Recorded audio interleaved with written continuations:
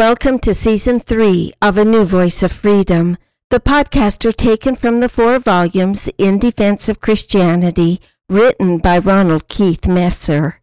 Podcast 132, Part B, is entitled Virtues and Vices. As listed in Virtues and Vices, Part A, the 7 deadly sins are lust, gluttony, greed, sloth, wrath, envy, and pride.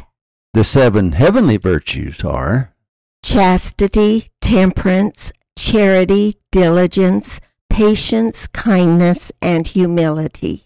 Everyone agrees that virtues are good and vices are bad. However, that is relatively meaningless unless everyone also agrees upon which behaviors are virtues and which behaviors are vices. Satan will be the first to tell you that virtues are good and vices are bad. Many assume that Satan never goes to church, whereas Satan sits in the front pew and preaches from the same pulpit. Evil cannot exist unless there is good, and good cannot exist unless there is evil. Without opposition, there is nothing, and everything would appear as lifeless. Satan's job is not to change good to evil and evil to good. That is an impossible task that even God cannot do. Good is absolute, and evil is absolute. God is absolute good, and Satan is absolute evil. That can never change, else God is a changeable being. If God were changeable, he would cease to be God. For that matter, if Satan were changeable, he would cease to be Satan. Satan is Satan because he is absolute evil and will never change. By his own will, he is incapable of change. For example, Paul tells us that by 2 immutable things, in which it was impossible for God to lie, we might have a strong consolation, who have fled for refuge to lay hold upon the hope set before us. Hebrews 6:18. In the same way, John tells us, Ye are of your father the devil, and the lust of your father ye will do. He was a murderer from the beginning, and abode not in the truth, because there is no truth in him. When he speaketh a lie, he speaketh of his own, for he is a liar and the father of it. John 8:44. Lying is such a serious sin, John the Revelator informs us. But the fearful and the unbelieving and the abominable and whoremongers and sorcerers and idolators and all liars shall have their part in the lake which burneth with fire and brimstone, which is the second death. Revelation 2:8. All virtues are absolute and cannot be changed by man through common consent. Government may determine what is legal and what is illegal, but government cannot determine what is good and what is evil, what is moral and what is immoral, what is a virtue and what is a vice. That is one of the great misconceptions of our day, that by legalizing a behavior, an act, a substance, an operation, a performance, a custom, a practice, or a principle, it makes it somehow right or acceptable to society or to God. Governments may legalize sin, but government cannot alter the consequences of sin beyond the pitiful powers of the fluctuating courts. The laws of nature and the laws of God are absolute, governed as they are by the law of justice, and are not affected by the courts of the land. The law may release a prisoner from jail, or from a fine, or from some legal judgment, but a court cannot release a prisoner from the law of justice, or from the bonds of his own captivity, which are far worse than the revolving doors of man's puny prisons. Satan understands what it is like to be a prisoner to the law of justice. Therefore, his role is to make you as miserable as he is. Nothing he likes better than to change your opinion of what is good and what is evil, what is a virtue and what is a vice. He wants to quell an unquiet conscience with his soft whisperings, and thus lead you on cat paws down the primrose path of purgatory. Isaiah informs us, Woe unto them that call evil good and good evil, that put darkness for light and light for darkness, that put bitter for sweet and sweet for bitter. Isaiah 5:20. Satan is as bound by law as we are. He cannot create something from nothing. He relies upon momentum. He loves fanaticism. If he can convince you that good is evil, you will, thinking it is good, become his disciple and convert others to your cause with religious enthusiasm. Self-righteousness is his greatest tool. There is greater hope for those who recognize their immorality than for those who, while serving Satan, think they are serving God. Those who bomb abortion clinics, for example, think they are serving God, yet they are as guilty as those whom they call murderers. Noble goals do not justify immoral means. Dictionaries define virtues as behavior showing high moral standards. Merriam-Webster states the following attributes of virtue: conformity to a standard of right, a particular moral excellence, a commendable quality or trait, chastity. Rodale's Synonym Finder gives the following synonyms of virtue: goodness, righteousness, morality, excellence, ethicalness, uprightness, rectitude, integrity, honesty, decency, high-mindedness, nobility, fairness, justice, equity, fidelity, trustworthiness, chastity, virginity, purity, innocence, incorruption, efficacy. Most people, I think, see themselves as virtuous. But here's the paradox. We must keep in mind that the high phrases in the list Linda just read are not in and of themselves virtuous. Even the word goodness, for example, is not necessarily virtuous. It sounds virtuous, but unless virtues are absolute standards established by Almighty God, those terms may attach themselves to any behavior believed to be good. Those with a burning cause sometimes kill to achieve their self-righteous ends. Consider the act of abortion. Many believe that abortion is good because it gives women freedom over their body, and freedom is good. They will even justify partial birth abortion. Some, in some very strange twist, even argue that abortion should be permitted after the baby is born. Therefore, they will attach words such as goodness, morality, ethical, rectitude, decency, nobility, fairness, justice, and so forth to their cause, making them virtuous and those who oppose them evil. In a relative society, virtue has no true meaning. I invite you to look at things that you consider to be vices, but others consider to be a virtue. Many Christians hold to absolute standards established by God, as revealed through His prophets and recorded in Holy Scripture. They consider them incontrovertible and unchanging, and are unwilling to compromise. For that reason, many Christians today are condemned as mentally ill, plagued by phobias. Racist, sexist, homophobic, xenophobic, Islamophobic, you name it, said presidential candidate Hillary Clinton. She called them a basket of deplorables. In fact, any act the left promotes is considered virtuous, and any who oppose are condemned as phobic. If you consider that an unborn child has the right to life, liberty, and the pursuit of happiness, the left will say that you hate women and consider you as evil. A vice is defined in the following way: moral depravity or corruption, wickedness, a moral fault or failing, shortcoming, blemish, defect. Synonyms for vice are sin, wrong, wickedness, baseness, foulness, meanness, immorality, inequity, evil.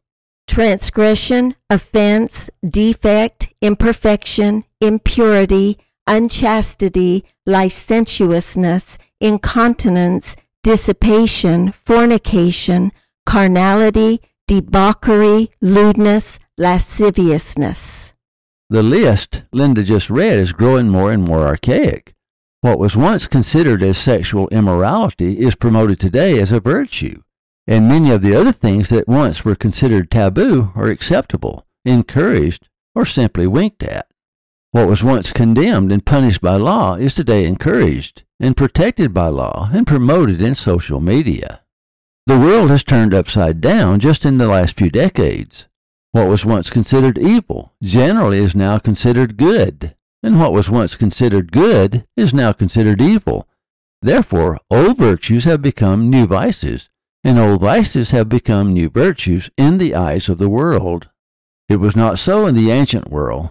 Listen to the words of Paul. Now the works of the flesh are manifest, which are these: adultery, fornication, uncleanness, lasciviousness, idolatry, witchcraft, hatred, variance, emulations, wrath, strife, seditions, heresies, envyings, murders, drunkenness, revelings, and such like. Of the which I tell you before, as I have told you in time past, that they which do such things shall not inherit the kingdom of God. But the fruit of the Spirit is love, joy, peace, long-suffering, gentleness, goodness, faith, meekness, temperance. Against such there is no law. And they that are Christ's have crucified the flesh with the affections and lusts.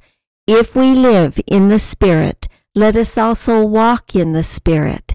Let us not be desirous of vain glory, provoking one another, envying one another. Galatians 5:19 through 26. Paul pits the virtues against the vices, and the language is so specific that one can hardly misunderstand the meaning. David lamented, Every day they wrest my words. All their thoughts are against me for evil. Psalms 56:5. Webster's New World Dictionary defines rest as to pull or force away violently with a twisting motion, to take by force, usurp. David's enemies twist his words and use them against him.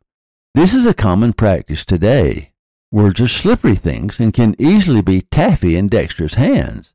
In Shakespeare's Measure for Measure, Bassanio observed, So may the outward shows be least themselves. The world is still deceived with ornament. In law, what plea so tainted and corrupt, but, being seasoned with a gracious voice, obscures the show of evil? In religion, what damn dare, but some sober brow will bless it and approve it with text, hiding the grossness with fair ornament. There is no vice so simple but assumes some mark of virtue on its outward parts. How many cowards, whose hearts are all as false as stairs of sand, wear yet upon their chins the beards of Hercules and frowning Mars, who, inward searched, have livers white as milk, and these assume but valor's excrement to render them redoubted. In the above scripture given by Paul, he lists the following vices: adultery, fornication, uncleanness, lasciviousness, idolatry, witchcraft, hatred, variance. Emulations, wrath, strife, seditions, heresies, envying, murders, drunkenness, reviling, vainglorious, provoking, envy. Of the 7 deadly sins, Paul lists the following 4: lust, wrath, pride, and envy. They take several different forms. He lists lust in the forms of adultery, fornication, lasciviousness, uncleanness, drunkenness, and reveling. Paul does not want to be misunderstood. He lists wrath in the forms of hatred, sedition, murder, variance, wrath, and strife. He lists pride in the form of vainglorious and emulations, which is an attempt to surpass another's achievements. He lists envy in the original form of envy or envying. To a Christian mind, there is no ambiguity, no rest in the scriptures or twisting of words in Paul's list of vices. And of course they are supported by the 10 Commandments and the royal law, also known as the 2 great laws. Those whom you love you don't hate or murder or provoke. All vices are considered attributes of Satan, who wants to make us like him. Satan is the symbol of everything that is evil. And one of the ways to be like Christ is not just by following the virtues, but also to avoid the vices. Virtues promote happiness and freedom. Vices promote misery and captivity. Following the vices, Paul lists some of the virtues: love, joy, peace, long-suffering, gentleness, goodness, faith, meekness, temperance, live in the Spirit, walk in the Spirit. And, as you can see, the virtues reflect some of the 7 heavenly virtues: chastity, temperance, charity, diligence, patience, kindness, and humility. In Holy Scriptures, the virtues are absolute, just as God is absolute. The vices are contrary to the laws of God. All virtues are laws of God. All vices are violation of the laws of God. There is a constant battle between the virtues and the vices. That is why we have agency. Agency is the ability to discern between good and evil, right and wrong, moral and immoral, virtue and vice. All laws are absolute. Virtues are laws, therefore all virtues are absolute. To be absolute means to be unchangeable, not subject to interpretation or opinion or vote. We strive to live up to the laws that govern virtues. We do not bring virtues down to our level. They cannot be wrested or modified or altered or molded to fit our model. We cannot change the standards of God. Virtues are standards that we must meet to become more like our Savior. Vices are attributes of Satan, and the more we embrace the vices, the more like Satan we become.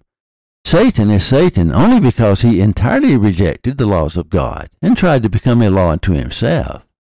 In the war in heaven, he lost all ability to become a creator. He can only be a destroyer. Vices are the destruction of virtues. Vices prevent us from obtaining the blessings promised that come with the practicing of the virtues. Virtues make us more like Christ. Vices make us more like Satan. We choose for ourselves whether we do good or evil, but we cannot choose what is good and what is evil. That is already established. We must discover truth, not create it. We must discover virtue, not reshape it to fit our opinions. Opinions, even if held by the majority, have never created one truth. The highest quest is the quest for truth. Virtue can only be achieved by obedience to law. All vices are a result of disobedience to law. Virtues are the conditions of law. Vices are the violation of those conditions. All sin is violation of law. Sin does not inherently exist in that it is a thing unto itself. Without law, there is no sin. Without law, there is no good or evil. A virtue is a thing unto itself. A vice is a violation of a virtue. A vice can never be turned into a virtue because a vice is a violation of the laws that govern virtues. One may create a perception of good and evil and adapt his life to his perceptions, but, as with the alchemist who futilely tried to change lead to gold, one cannot change good to evil or evil to good. One may perfume any foul smell. One may adorn any act with gorgeous apparel, and one may adorn any opinion with gilded glitter. But the naked truth remains unaltered. All adornment will be stripped away at the final judgment, and the naked truth will define us. Thank you for listening. Watch for our next podcast. In Defense of Christianity is available at ronaldmesser.com.